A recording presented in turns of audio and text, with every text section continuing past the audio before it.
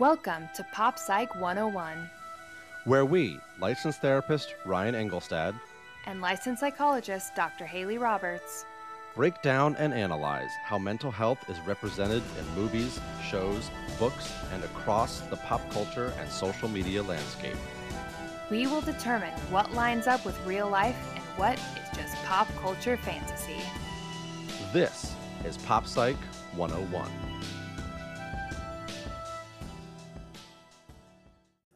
Welcome back to Pop Psych 101. I am licensed therapist Ryan Engelstad, here as always with my co-host, Dr. Haley Roberts. Hello, hello. Hello, Haley, and I would be remiss if I also didn't introduce our guest, who we are very excited to have with us on the podcast today.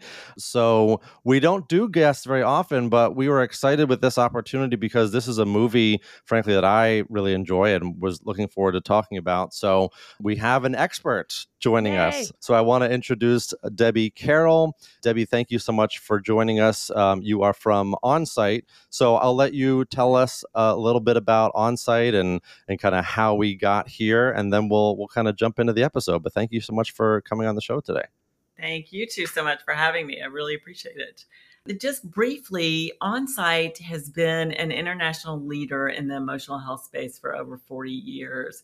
Onsite believes that we must be deeply connected to who we are first in order to be deeply connected to others. And our vision is an emotionally well world, humanity reconnected. So Onsite offers a variety of different programs, from intensives, where an individual or couple works one-on-one with a therapist for a period of time. There are also a variety of different workshops. There's a living-centered workshop, a healing trauma workshop, in addition to a residential facility that focuses specifically on trauma. So I'm fairly new to Onsite. I've been with Onsite for about 6 months. And my role, I oversee our new entertainment division and entertainment and specialized services division, which encompasses public-facing individuals who may have a difficult time finding the support that they need due to their occupations. I can speak for myself. I can walk into my therapist's office and nobody's going to point me out and say, oh my goodness, so-and-so, Debbie Carroll saw her therapist today. Yet so many others in that space can't just walk into a therapist's office. So Onsite has been serving that population for decades yet, and really focusing a spotlight and a division specifically on concierge-based services that can meet that client where they are, and we can bring those services to them. Great. So that's a little bit about Onsite in a nutshell. And is Onsite available nationwide? It is available nationwide. People travel from all over, actually the world, to come to Onsite. Yet there are two facilities at the moment, two physical locations, one in Cumberland Furnace, Tennessee, located on about 250 acres with horses and pigs and just all sorts of healing animals. And it's a beautiful facility. And they also believe specifically on healing hospitality. So a lot of food, farm to table type of culinary experiences, to beautiful cabins with fireplaces. And they have another facility in California near San Diego that has that same type of environment as well. Wonderful. Fantastic. And you said you just recently joined Onsite, but prior to that, you were also sort of working in the entertainment industry in a way as well. Is that right? I worked for MusiCares for over almost 24 years, and I oversaw our programs and services nationwide. And MusiCares is a charitable arm of the Recording Academy, best known for the Grammy Awards. And we provided emergency financial assistance to music people in times of need. And often behavioral and emotional health, in addition to addiction services, were accounted for a large portion of what we did annually to help support folks. Wonderful.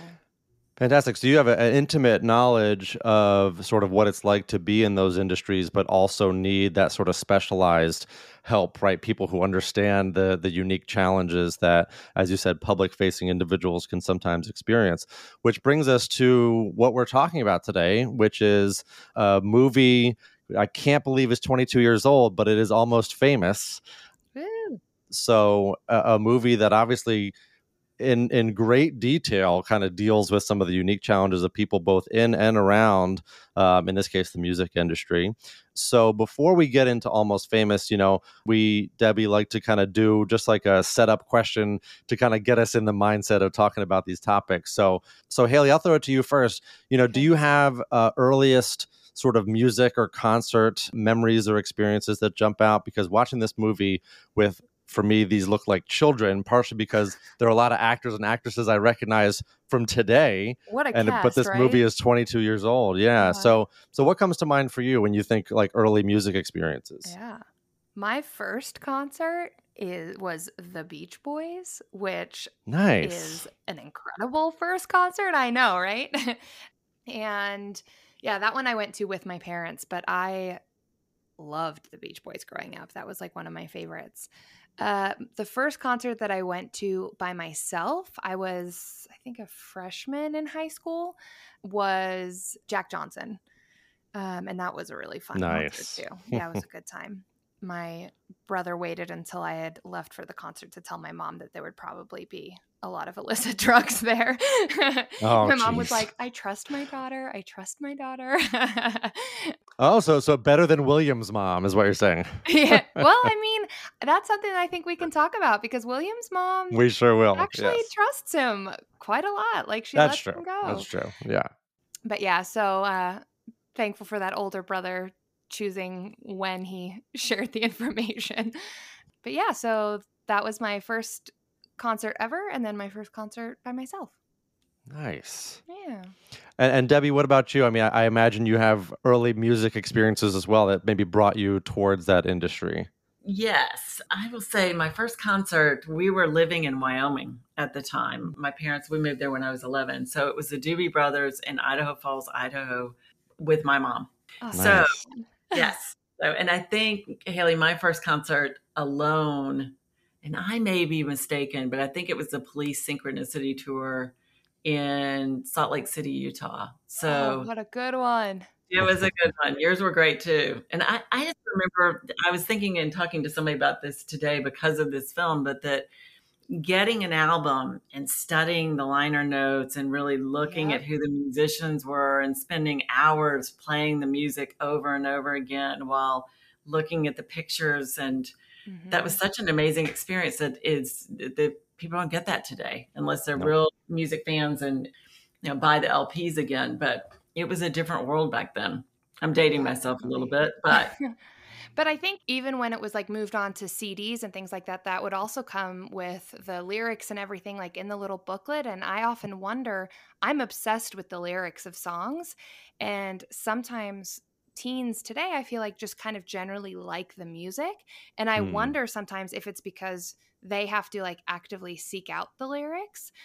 But now with things like Apple Music and Spotify naturally showing the lyrics while the songs play, I wonder if that's going to change things too. So what about you, Ryan? Yeah, it's a great question. No, I definitely cut out lyrics from the liners of CD packages and like, I don't know, pasted them on my school folders and things like that. I have very intense memories of like, we had a little CD shop around the corner from my house in like a small town in New Jersey. And I, just like Penny Lane says, going to the record store, it wasn't a record store, it was a CD store, but it was the same kind of feel of like, this is where I can find cool stuff I haven't heard anywhere else. Yeah. But my earliest music experiences with my parents was probably Bruce Springsteen, who they've seen, I don't know, how many times I couldn't even begin to guess. I have extended family that have met him just randomly on the boardwalk. So that kind of tells you, where I'm coming from. But but alone, well, obviously it was like, mom dropped me off and probably didn't go too far. But technically alone was Warped Tour in Asbury Park. Yeah, and I was probably 15, 16, so that's a lot of firsts. That's first moshing and crowd surfing and all those things. So, and I ironically just saw one of the bands I saw at that first concert earlier this summer. So 20 years later, got to see the same band from my first big concert series. So full circle. Tour.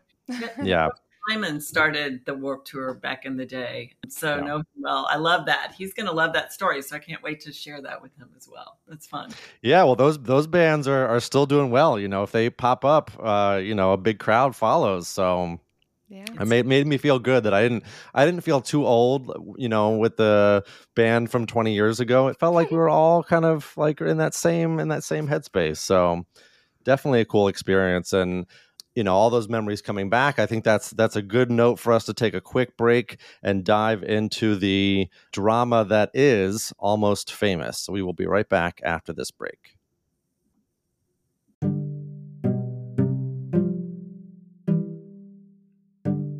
Hey everyone, Ryan here. No ad this week, but a quick request. We would love to know where you follow us, so if you wouldn't mind taking 10 seconds while you're listening to today's episode, reach out to us on your social media of choice. Say hi, say what's up, request an episode topic. We would love to hear from you. And now, back to the episode.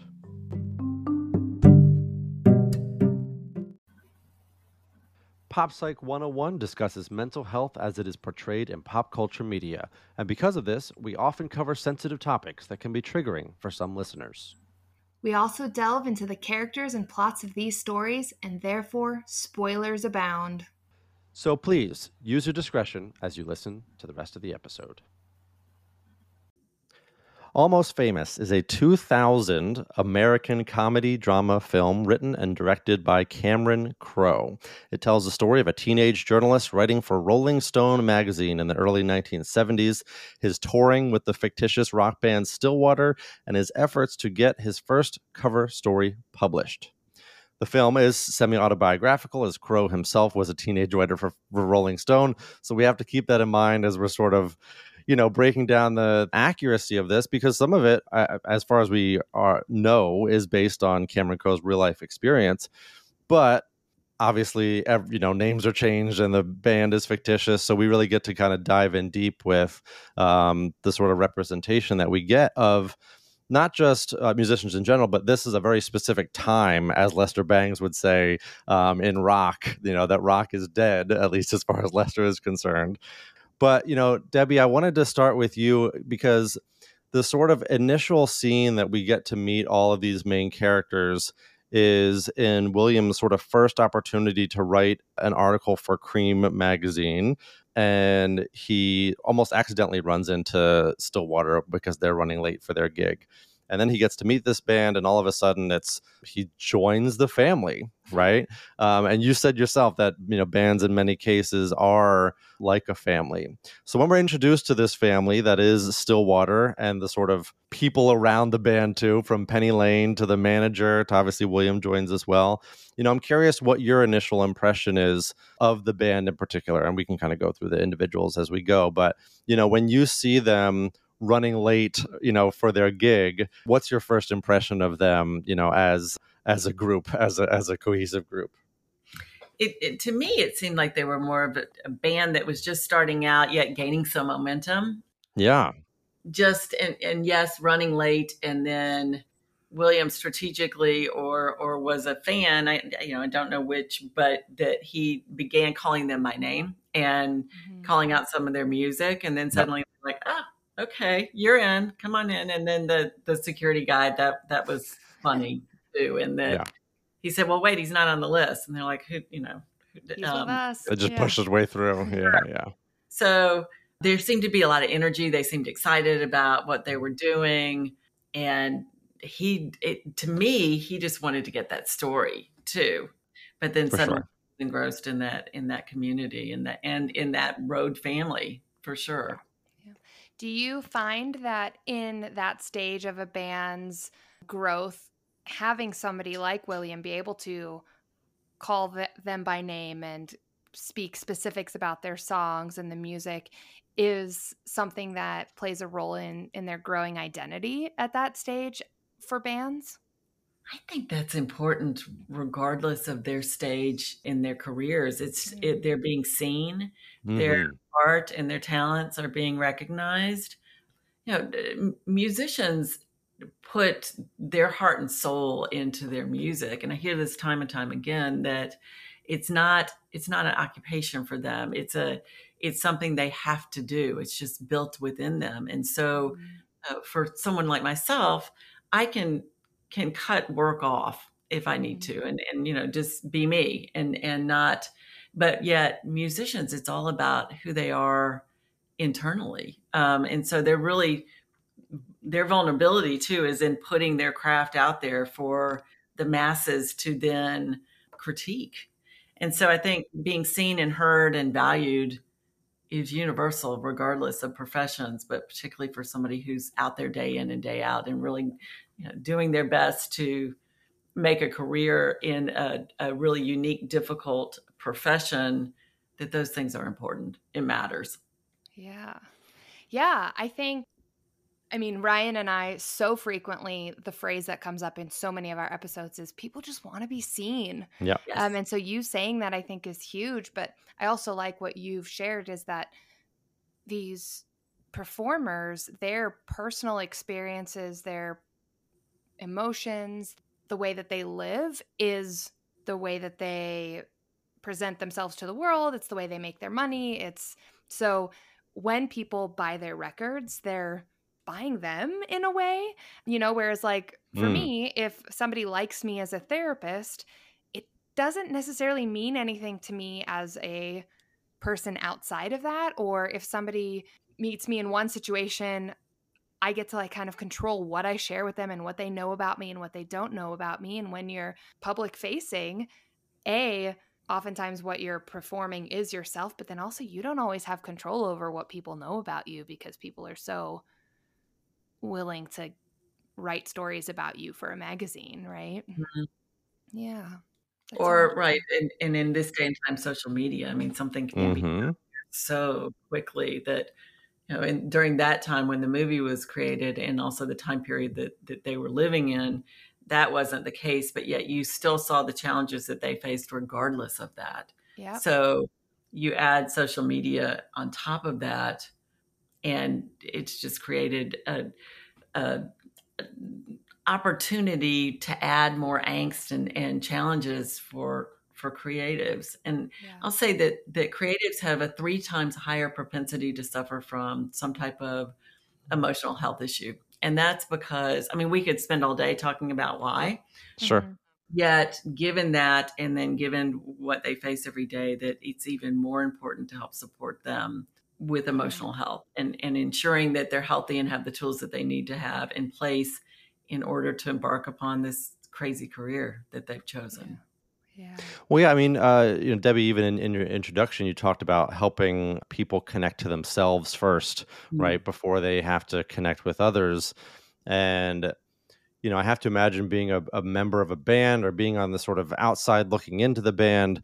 It's a lot of, we might even call like enmeshed boundaries or more non-existent boundaries, right? Everyone's wanting not just to be seen, but wanting to be seen a certain way. I'm the front man. I'm a golden god. I'm, my job is to get that one guy off, as Jeff says at one point. Like they want to be seen, but they also want to be seen as something specific, something with value, something, that goes beyond just I'm in a band. So when William, is complimenting them and showing them how much he knows, and he says Russell is incendiary, it's like, oh, this kid gets it. Yeah, you're in with us. Keep saying that stuff, and you can kind of come along with us as long as you want. It's like having that one true fan. It's like, yeah, that feels great. This is what not that they're in it to be complimented, right? But they're in it to do something to generate that reaction, if that makes sense. Absolutely. That sort of excitement. Yeah. Yes, and that value. And with band members too, I'll say that often, if you're not the front person or the lead singer and it's not a cohesive band, there's some fear of being let go if you're not cutting the mustard and not performing in the way that people assume that you should. So there's always, I hear and I read from artists as well, always this inner critic that, am I enough? I'm not the best drummer, but am I enough for this band? And so, yeah, that recognition from even someone like William, who was 15. Yeah. Important. It's important.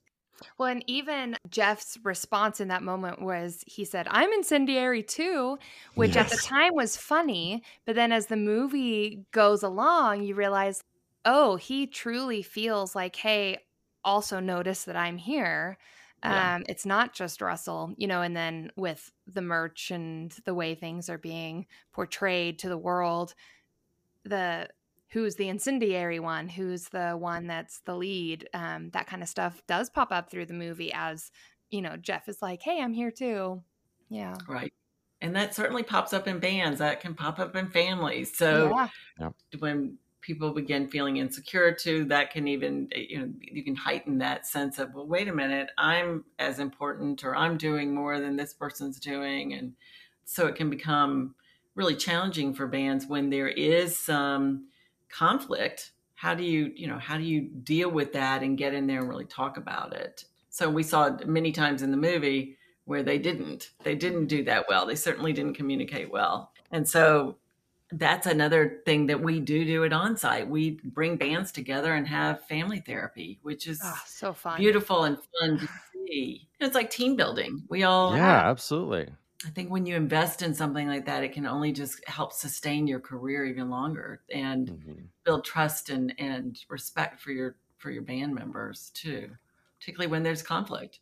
Yeah. Well, and also what's so different for a band like Stillwater is, if it's a team at work or team that like they get to come together to do the teamwork, but then they all get to go home, that's like one set of experiences. For this team, right? For this band, they are all together all the time.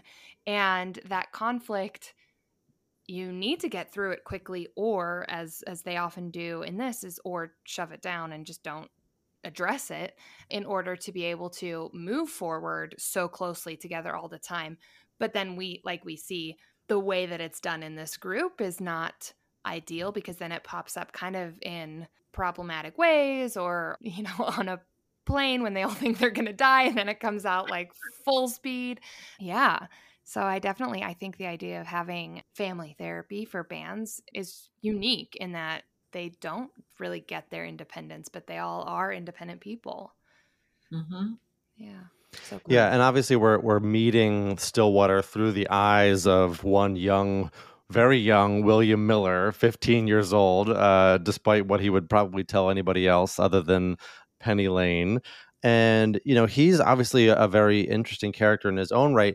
So, Haley, as we're doing first impressions, obviously we meet William as a much younger child, sort of seeing his older sister fly the coop and go off on her own at the age of 18. But as a kid who skipped a grade and a half, maybe 2 grades, to be thrust into this world, I wonder what you're seeing from him as he goes from this sort of quiet, conservative life, obviously with his mom, where she's trying to shelter him from a lot of these things that she perceives as dangerous or inappropriate for him, some of which she's probably right on point with that. What's your first impression of William as we're meeting him and seeing him kind of have some of these early on experiences?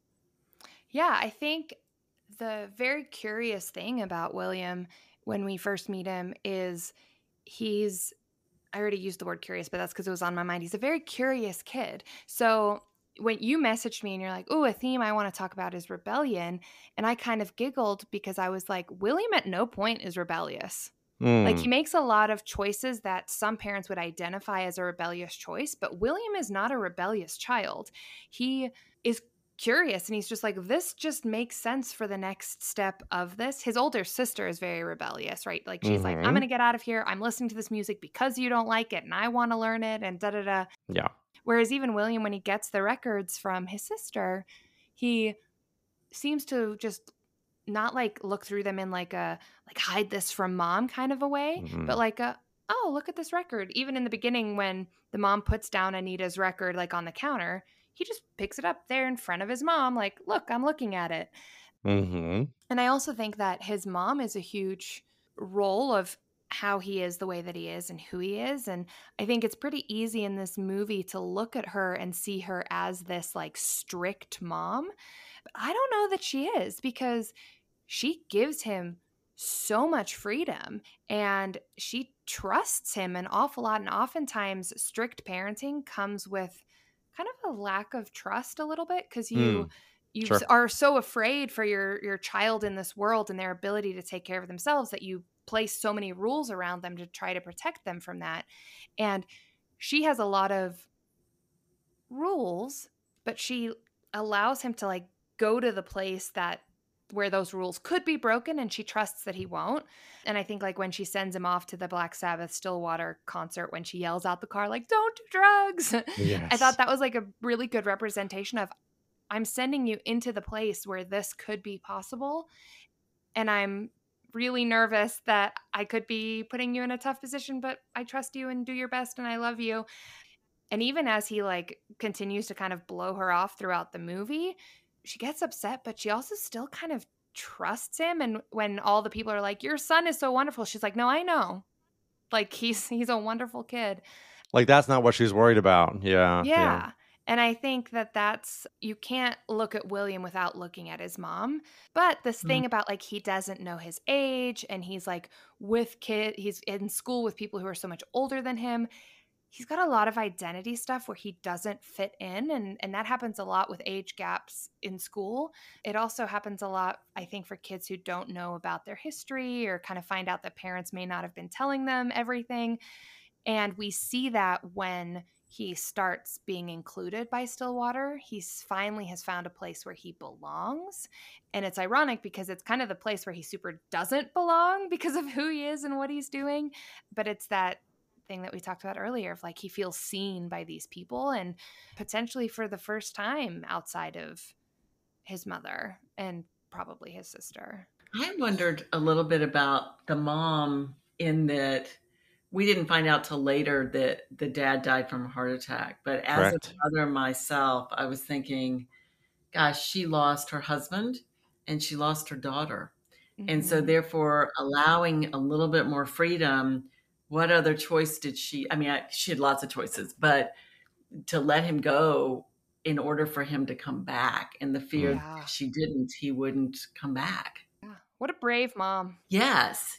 And I mean, she was fearful all along the way. I mean, the phone calls were comical, yet I mean, it went on and on and on. At some point, as a mom, I would have been gotten on the plane and gone and picked him up. Yeah, I know.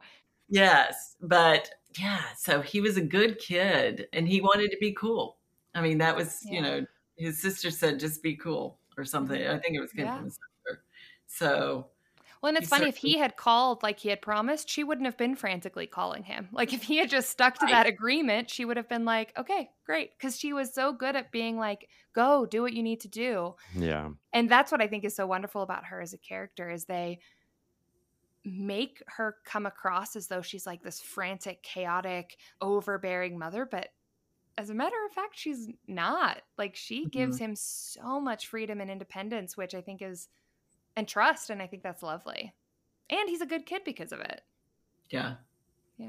What did she say to her classroom? My kid's been kidnapped by rock stars. By rock stars. Yeah. Yeah.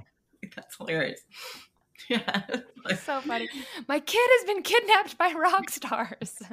And then the girl took notes. It happens. Yeah. Yeah, well, Haley, and I know you and I have talked about sort of working with families and parents in particular, and that's why I brought up the sort of theme of rebellion, because it's not so much the kids being rebellious or not, but sort of the parents' perception of my kid is following along with my boundaries or rules or expectations, or my kid is not, and that means basically like our relationship is not what I thought it was, or I'm losing my kid, or things like that. And I've certainly worked with a lot of parents that might get perceived the way that William's mom does early on, right? Sort of overbearing, overprotective, won't let my kid do anything. And that perception is often coming from the kid, much like William's sister, where it's like, my mom won't even let me listen to these records, and it's poetry, and it's like she just doesn't understand. And meanwhile, well, certainly today, I would say, even though, as William's mom says, you're 18, so I can't stop you, I would say a lot of that stuff is, true today as well. You have a lot of kids either wanting to go out and do things on their own, or the opposite, right? Sort of being stuck, maybe wanting to be out on their own, but having to be still under mom and dad's roof, but wanting to live their own lives or go out and do things. So, that sort of rebellious opportunity and choice, that kids make is such an interesting, almost like developmental process that we see happen with William, right? Where he's not trying to, as the movie shows some of the more salacious sides of the experience, right? He's not going out to lose his virginity. He's not going out to do drugs. He genuinely wants to be a part of this music scene, but he falls into some of those paths. And, Debbie, this is where I'm sort of curious for you, right? Because there are both certainly musicians, entertainers, as well as people within that world that get exposed to a lot of stuff at a very young age, and I'm curious, when you see, even using William as an example, sort of starting to get exposed to more and more, maybe where your concerns start to come in. And obviously, we see William handle it relatively well. Obviously, he comes back to mom's house by the end looking pretty haggard, but there's a lot of reasons for that. Yeah, there are. Certainly there's a lot that can go with that lifestyle. Yeah. And I'll say after working directly with music people for a couple decades, a lot is changing too and shifting. Of course.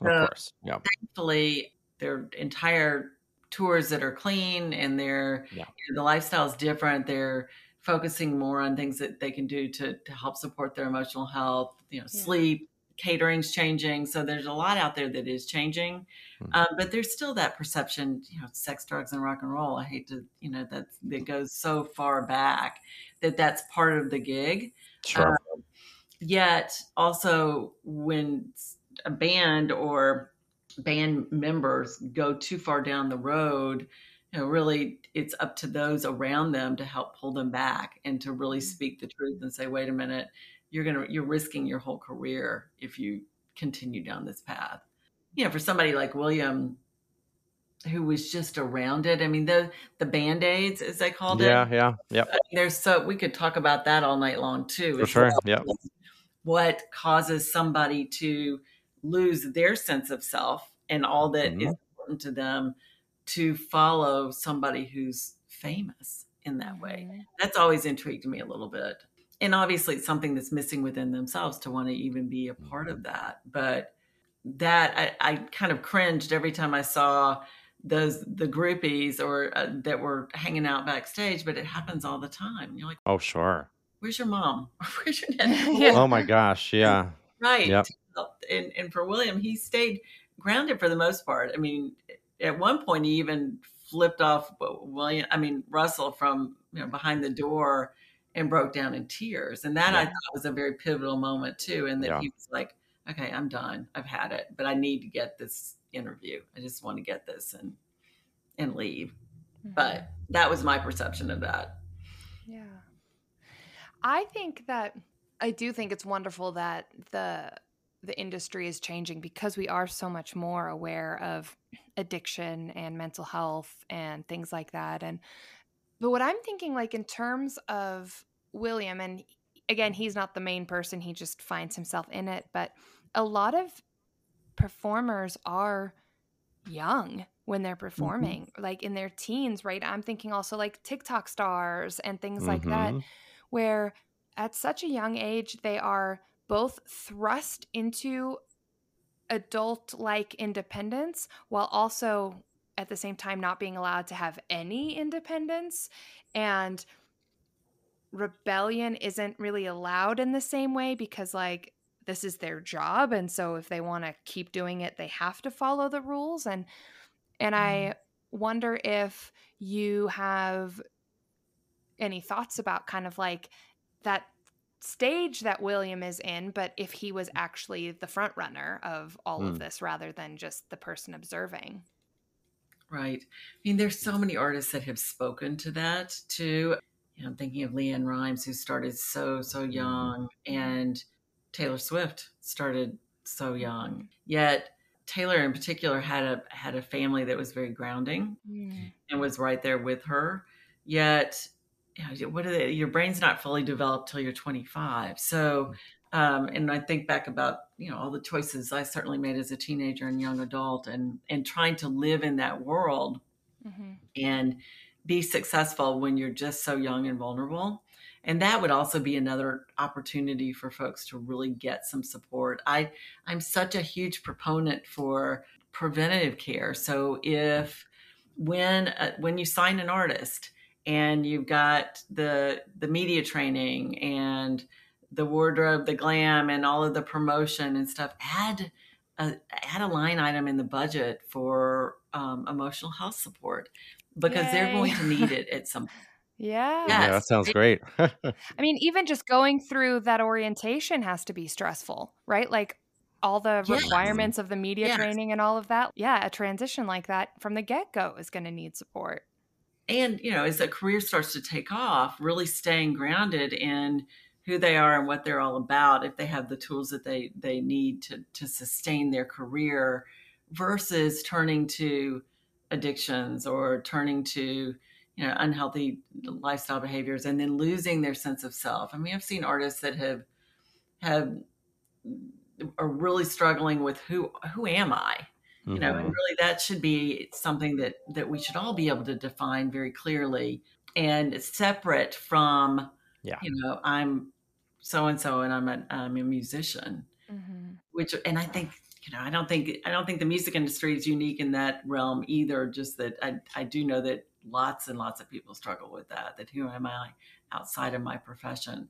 That is one thing at Onsite, that when people come to workshops, we ask them not to disclose what they do professionally. Oh, sure. So people are on an even playing field. But yeah, that support is so important, because the wheels will fall off at some point, and knowing where to turn and how to handle that and how to maneuver that is key to longevity and career sustainability. Yeah, that separation sounds really important. I'm thinking in particular, William asks Russell, like, do you have to be depressed to write a depressing song? Do you have to be sad to write a sad song? And watching that scene brought to mind for me this sort of separation that you're talking about, in that for people who perform very intense emotional things, obviously that is, channeling your emotions in one way. But then, like, that's the sort of performative aspect of me being vulnerable. But then there's this whole other experience of vulnerability that either we don't see, and that's a good, healthy boundary, or, I'm thinking especially of, people in social media and streamers and things like this, where either that's a choice that they feel like they have to make, or that's sort of part of their brand, is I just tell you everything about me and my family, and I'm just completely open, and you get to know every single part of my life. And there are some downsides with, I think, not having those boundaries, not having that separation to help yourself, have, let's say, a performer identity and a private, I take care of myself identity, and I don't have to tell people about this part of my life. Right. And that is such a healthy boundary, because we all have private parts that, maybe we choose to share with our best friend or our spouse or whomever, or a therapist, but yet to have that broadcasted to the world is, leaves people very, very raw and exposed. And, I have heard artists, even of late, top level artists, say recently that his manager said to him after a breakup, "Oh, good, that means you're going to be writing greater, songs," which is just wrong. Oh, no. And that's the assumption you have to mine your personal life for content. Yes. Is wrong. And also, like, thank goodness you're feeling sad. It's going to make me money. Exactly. Right. And that's the messages from people that are on payroll too. It's like, what is your best friend saying to you about this? Or what is your, your family member saying to you about this? Those trusted people that will tell you the honest truth regardless. Those people are so important. Sometimes artists can lose those folks in their lives as well, because they're surrounded by everybody who they're supporting. Right. On the payroll, like you said. Yeah. Right. Yeah. Yeah, I think there's such a fine line between being seen and being watched. And that thing that you were talking about of wanting a life that is your own. And if you're just constantly being watched, it's so hard to have that space. You know, you can go to your therapist's office and nobody's going to be like, oh, look, there's Debbie at her therapist. But if you are somebody in the news, people are going to say that, and you don't get any moment that's your own. Right. Yeah. And I'll just say briefly, this wasn't a part of the show at all because it wasn't around them, but the cancel culture too. Oh, sure. You know, it just makes me cringe. Somebody stumbles, and we all stumble, and yet they're immediately discarded. And a dear friend of mine said to me recently, none of us should be judged by our worst day. We should always be judged by so many other things in the worst day of our lives. So there's that risk too, which is huge. And growth. Well, yeah, I mean, if the Golden God scene happened in today's world, that would have been streamed live or pictures all over social media, and he would have been canceled, or like, you know, the consequences of that would have been much worse than, you know, he got high on acid and got plopped back on the tour bus and no one was the wiser, basically, right? Right. Yeah. And I, even with that, and I may have taken this wrong. So, but when the crowd was yelling jump, I thought, what? You know, why is anyone they're helping this guy, but instead they're encouraging him to jump. And I was like, oh, that just makes it, I feel like that dynamic too is very much a part of our culture too, the crowd mentality in a very negative slant.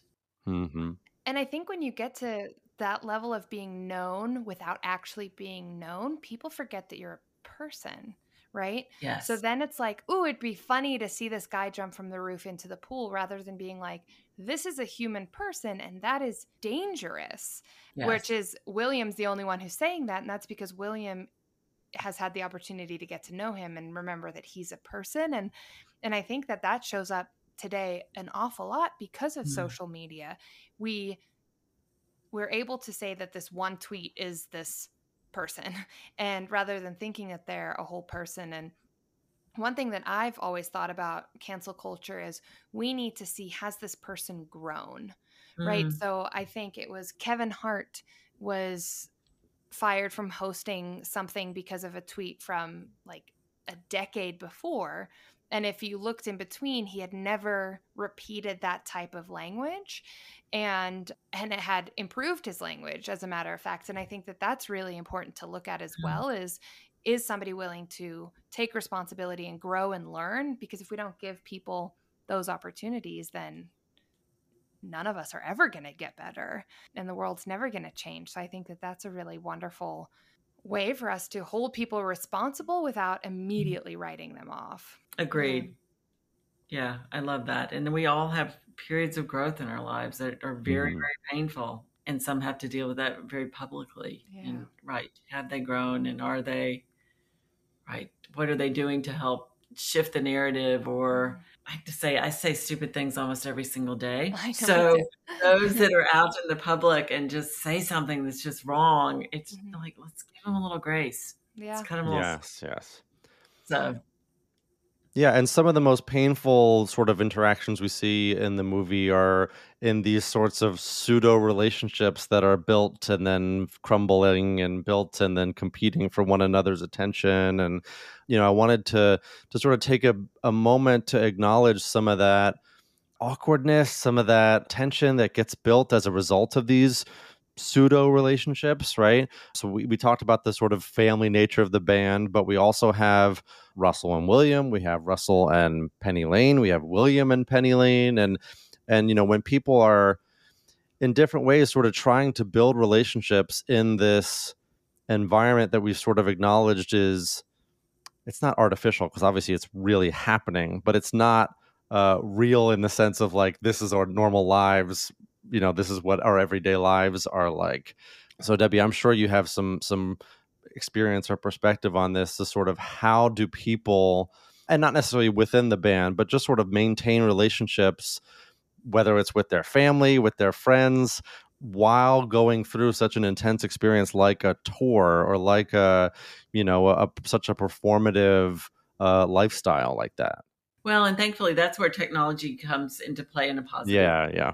That people we're so much, you know, text messaging and connecting via phone and FaceTime, et cetera, allows for, while it's not the same type of connection as being there, it certainly allows for a different element or level of connection that they didn't have. I mean, they were talking on payphones. So that's helpful. And prioritizing that we do talk to couples about when either, the husband or wife goes out on tour, there's that whole pregame around that, the anxiety about them leaving, and then they're out and then they come back and reintegrating into the home, asking to take the trash out or sure, the natural things that and potentially having some resentment about being responsible for everything while that person's out on the road and it's being perceived as playing. Yet, and a lot of that can be the case, but yet a lot of it's really stressful for the artist as well, that the spouse can forget. So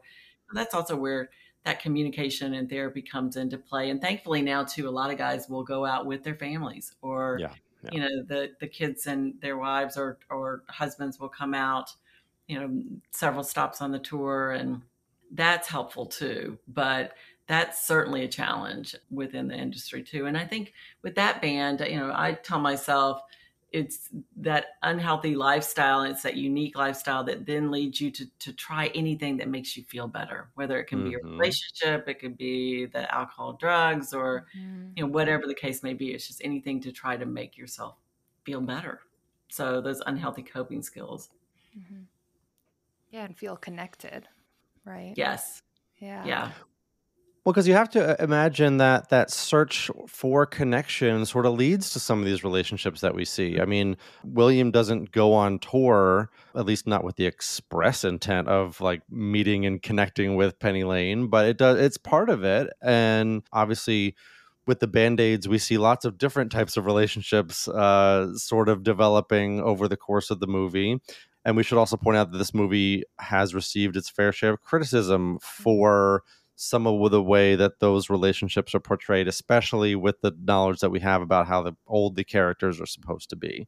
And the complete lack of consent in so many places. Yes, thank you. Yes, thank you for naming it, Haley. And yes, whether it's a lack of consent, but also this sort of piece of, how these relationships develop and then fall apart, and then the sort of trauma, both of the non-consensual experiences, as well as, things like Penny Lane's near-death overdose, right? Mm-hmm. And that's obviously, we would imagine, one of the most traumatic experiences we see in the movie, but even just losing relationships can certainly be traumatic for people as well. So, the sort of trauma that can come up as a result of some of the complications of being on tour. And, I was glad to hear Debbie say that a lot of this stuff has gotten easier. A lot of accommodations have been made to kind of support artists in managing their relationships, and the way that they want to maintain them is really good to hear. But from where we're watching in this movie, 40 plus years ago, we can understand why the culture contributed to the sorts of problems that we see over the course of the movie. Absolutely. And there was a lot of, that was somewhat just the norm. Right. We certainly heard about it a lot more in the past. And I also think, and again, this may be my Pollyannish view, but I don't think so, that people wanted more. And they said, I want more than this. So, and particularly in our day and time where people are really talking about how they want to live their lives and not standing on the sidelines of their lives and really taking control of that. And that more and more people are talking about emotional health and really demanding that more is done. And so that also, I think, has played a big part in where we are today versus where we were then, which is good news. So my hope is that we can only continue to trend up in that regard as well. Yeah. And we learned through those times. I think, the sex, drugs, and rock and roll time period, that seemed so cool. And it seemed like once I have this, I'll have it all. And then people started to realize like, oh no, this isn't it all. And then it led to what you're speaking to now, which is starting out recognizing it's just a piece of what I want. And I need to make sure that those other pieces are also taken care of, the relationships, the connection, the identity, that kind of stuff. Right. Yeah. So true. And that connection is key. And after, and I'll just say too, post-pandemic, for the music industry was one of the few professions, in addition to hospitality, that was completely decimated by the pandemic. And then getting back out there and doing it again post pandemic, there's a lot of anxiety and angst. The world's a little bit, I was going to say thicker, harder, just feels heavier than it's felt in a while, at least from my perspective. And the industry's certainly feeling that. So those additional support measures are so important, particularly today, even more so post pandemic than they ever were before. Yeah. Yeah, because I mean, I have to imagine like being on tour already carries with it a certain amount of stressors. So now still in a COVID world, really, where it's, you have to worry about indoors, outdoors, and what are we exposing ourselves and our fans to, and all these different decisions that have added complications. I can only imagine the sort of hand wringing that goes on to figure out what's worth it, but we still got to pay our bills, or we still want to perform. Obviously, for a lot of musicians, like, that is why they do what they do, is they want to be out in front of the audience, and they want to be out doing these things. It's like, Russell says towards the end, when William finally gets the interview, what do you love about music? And Russell says everything. And I think that that's got to be true for a lot of musicians, especially, is sort of, obviously there are certain musicians who, are content to do their thing in their garage and put it out for the world. But I have to imagine so many people is that connection with people, and whether it's live or not, that's got to be an important part of the experience. Absolutely. And the thrill of that. Mm-hmm. That's talked about a lot, and there, certainly that contributes to it as well. I mean, the accolades and the all the positive things that go along with, somebody who's on stage, yet then you have to get off stage and go live a real world, of course. World. So. Well, Debbie, you may not know this, but Haley and I have both have performing experiences. I know for me, I still technically do improv, but we did in-person improv for, over a decade. And some of my troupe members have been performing for even longer than that. But, pandemic, we tried doing things virtually for a little while, and it was really hard. Mm-hmm. It's not the same. And, we've tried to get back into theaters, and not a lot of Main Street theaters are not really ready yet. And I think that, for a lot of performers out there, whether it be musicians or comedians or improvisers or, spoken word performers of all different types, it's a decision people have to make about where their comfort lies and sort of what's worth the risk, to the extent that it is one. Right.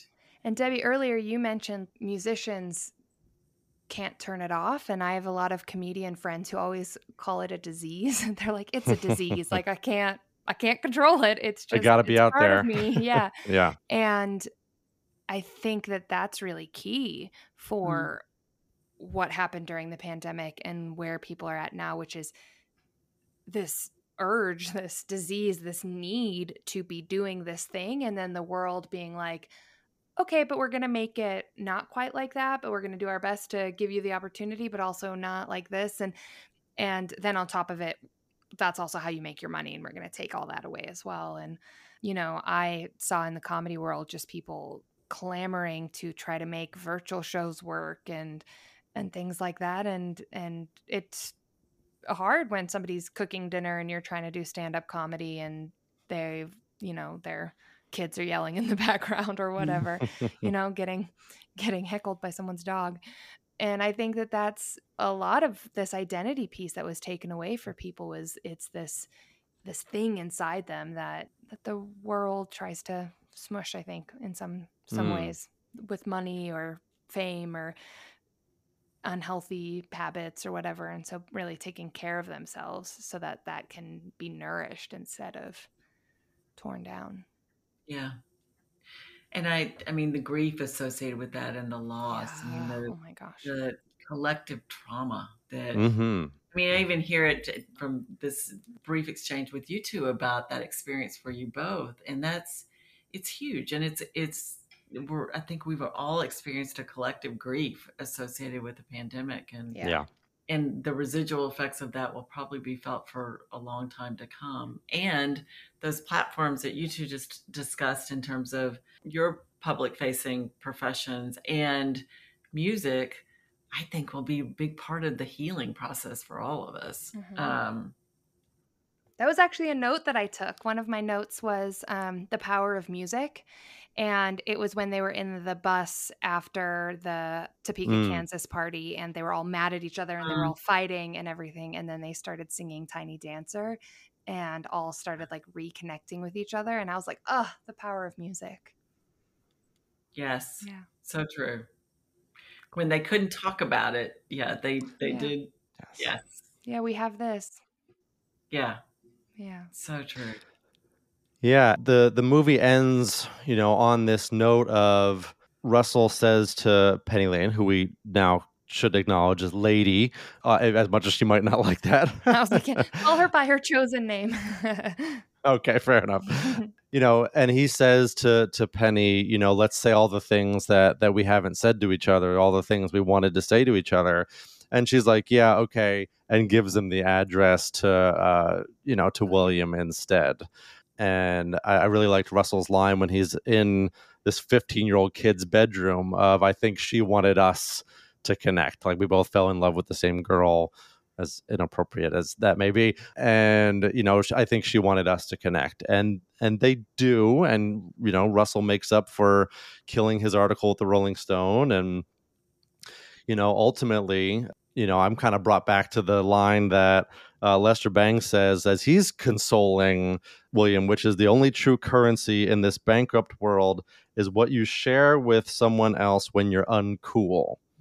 Whatever Russell thinks of himself, in that moment, in that 15-year-old bedroom, he is uncool, and it's okay for them to be uncool and kind of connect together. So I like the way it ends. Obviously all of these characters still have a lot that they need to unpack, would probably very much benefit from a lot of the services that you offer, Debbie. Yeah. So I wrote that quote down too. I love that. Yeah. And I love the way it ended. I think it would have been a tragedy if it had ended any other way, really, because it was certainly a happy ending and a hopeful ending. So. And in that moment, neither of them were trying to be anything other than who they were. Right? Mm-hmm. Like William wasn't trying to be this reporter on tour. He was this 15-year-old in a bedroom with a recorder and was like, this is who I am. And just wants to talk to someone he idolizes. Yeah. And Russell wanted a fan and also was just a person in that moment. And in that moment when the question is asked, so what is it that you like about music? That's the first time that Russell truly lights up. Yeah. In that moment where you're uncool, that's when you really connect with other people, right? They weren't trying to be anything other than two people in a room. Well, that's how we know he's uncool, is when he tries to flip the chair around to look cool. Is like, is there anything more uncool than trying to look cool on purpose? Yeah. Oh, so true. Funny. Very true. Super true. So, Debbie, we like to do reviews here at the end of the show. So, we like to do on a scale of 0 to 5 somethings, both the accuracy and the entertainment value of what we're talking about. So, Debbie, first I'll ask you from an entertainment perspective, let's say on a scale of 0 to 5 funny methods of transportation, my favorite of which was Doris the tour bus. How entertaining did you find Almost Famous? I love Doris the tour bus. I wrote that down too. It's like, that's a perfect name for a tour bus. Yes. Yeah. I'd say 5. I really enjoyed it. And I had not seen it in quite some time. And I found it very entertaining. Yeah. It was a fun movie. It was my first time seeing it. I've always wanted to. Had you not seen it originally? No. Wow. I also really enjoyed it. I give it a 4 because it has not aged well. True. Fair. But yeah, besides that, I agree that it's a very good movie. Well, Haley, I don't know if you know this. It has evolved. So it became, for a brief time, a Broadway show, and Cameron Crowe did take out a lot of the more problematic aspects of the things that we talked about today. Growth. So we can give him credit for growth, especially as, he is an artist himself as a director and writer and things like that. So we can acknowledge his growth as well. But yeah, obviously some concerning things looking back 20 plus years later. Okay, Debbie, on a scale of 0 to 5, incredible Jimmy Fallon's, because his character in this was wild and I could not get past those glasses. How accurately do you think this movie portrayed the experience of people in the entertainment industry and their mental health and their growth and all of those things? Well, if you were just going to say how does it portray the industry, I would have given it like a 3.5 to 4 in terms of emotional health, because there were so many things that were so far-fetched, yet, of course, or over-exaggerated. But certainly the realities were captured. The emotional health, that was probably portrayed a little bit. I mean, there was a little bit of an exaggeration, certainly for sure, related to just how the characters were portrayed, but there were a lot of accuracies there that still apply today. So even Jimmy Fallon, I was like, oh classic. The slick manager coming into, the other guy obviously was a friend and had no training whatsoever. And Jimmy, got this. We're going to get on a plane. And so he was priceless in that movie. That was fun. Funny. Yeah. Great. Yeah, I loved it. I thought it was great, but also I agree. It seemed like some things were just exaggerated for entertainment value. Yeah. Well, the accuracy of the plane almost crash scene, I felt like I've never been in an almost plane crash, but I have to feel like that's exactly where your brain goes. Is, oh my gosh, I'm about to die. There are things I just have to say. And I one of my favorite scenes of the movie, had to acknowledge it. Obviously, it's played for laughs, but also some brutal truths. Sometimes they come out one way or another in a lot of these dysfunctional dynamics, but a really interesting way to kind of have the band members confront each other. Yeah, it was great. And the confessions were flying. I mean, just there were a lot of crossovers and multi-relationships. Yes. Yes. Well, Debbie, we've just about reached the end of our show. So once again, thank you so much for joining us. Where can people find more information about you or On-Site if they're curious about learning more? Thank you so much for asking. OnSiteWorkshops.com. And there's also an entertainment tab specifically for the Entertainment and Specialized Services Division. But also my contact information is there as well. So I'd encourage people to reach out. And this has been so much fun. So I really appreciate you all having us on. And I look forward to learning more about you too. And thank you so much. Yeah, what a blast. Yes, great. Lots of fun. Yes, well, we appreciate you coming on and sharing your expertise. Haley and I don't have guests very often, but when we have an opportunity to have an expert with a specific perspective, we always try to take advantage of that. So thank you very much for coming on and sharing some of your experiences. And, for our listeners, if you have certain area topics where you'd like us to bring on an expert or connect us with someone, we're definitely happy to do so. So thank you, as always, everyone, for listening. Thank you to Debbie. Thank you, Haley. And hope you all check us out again next week. Bye. Bye. Bye, everyone.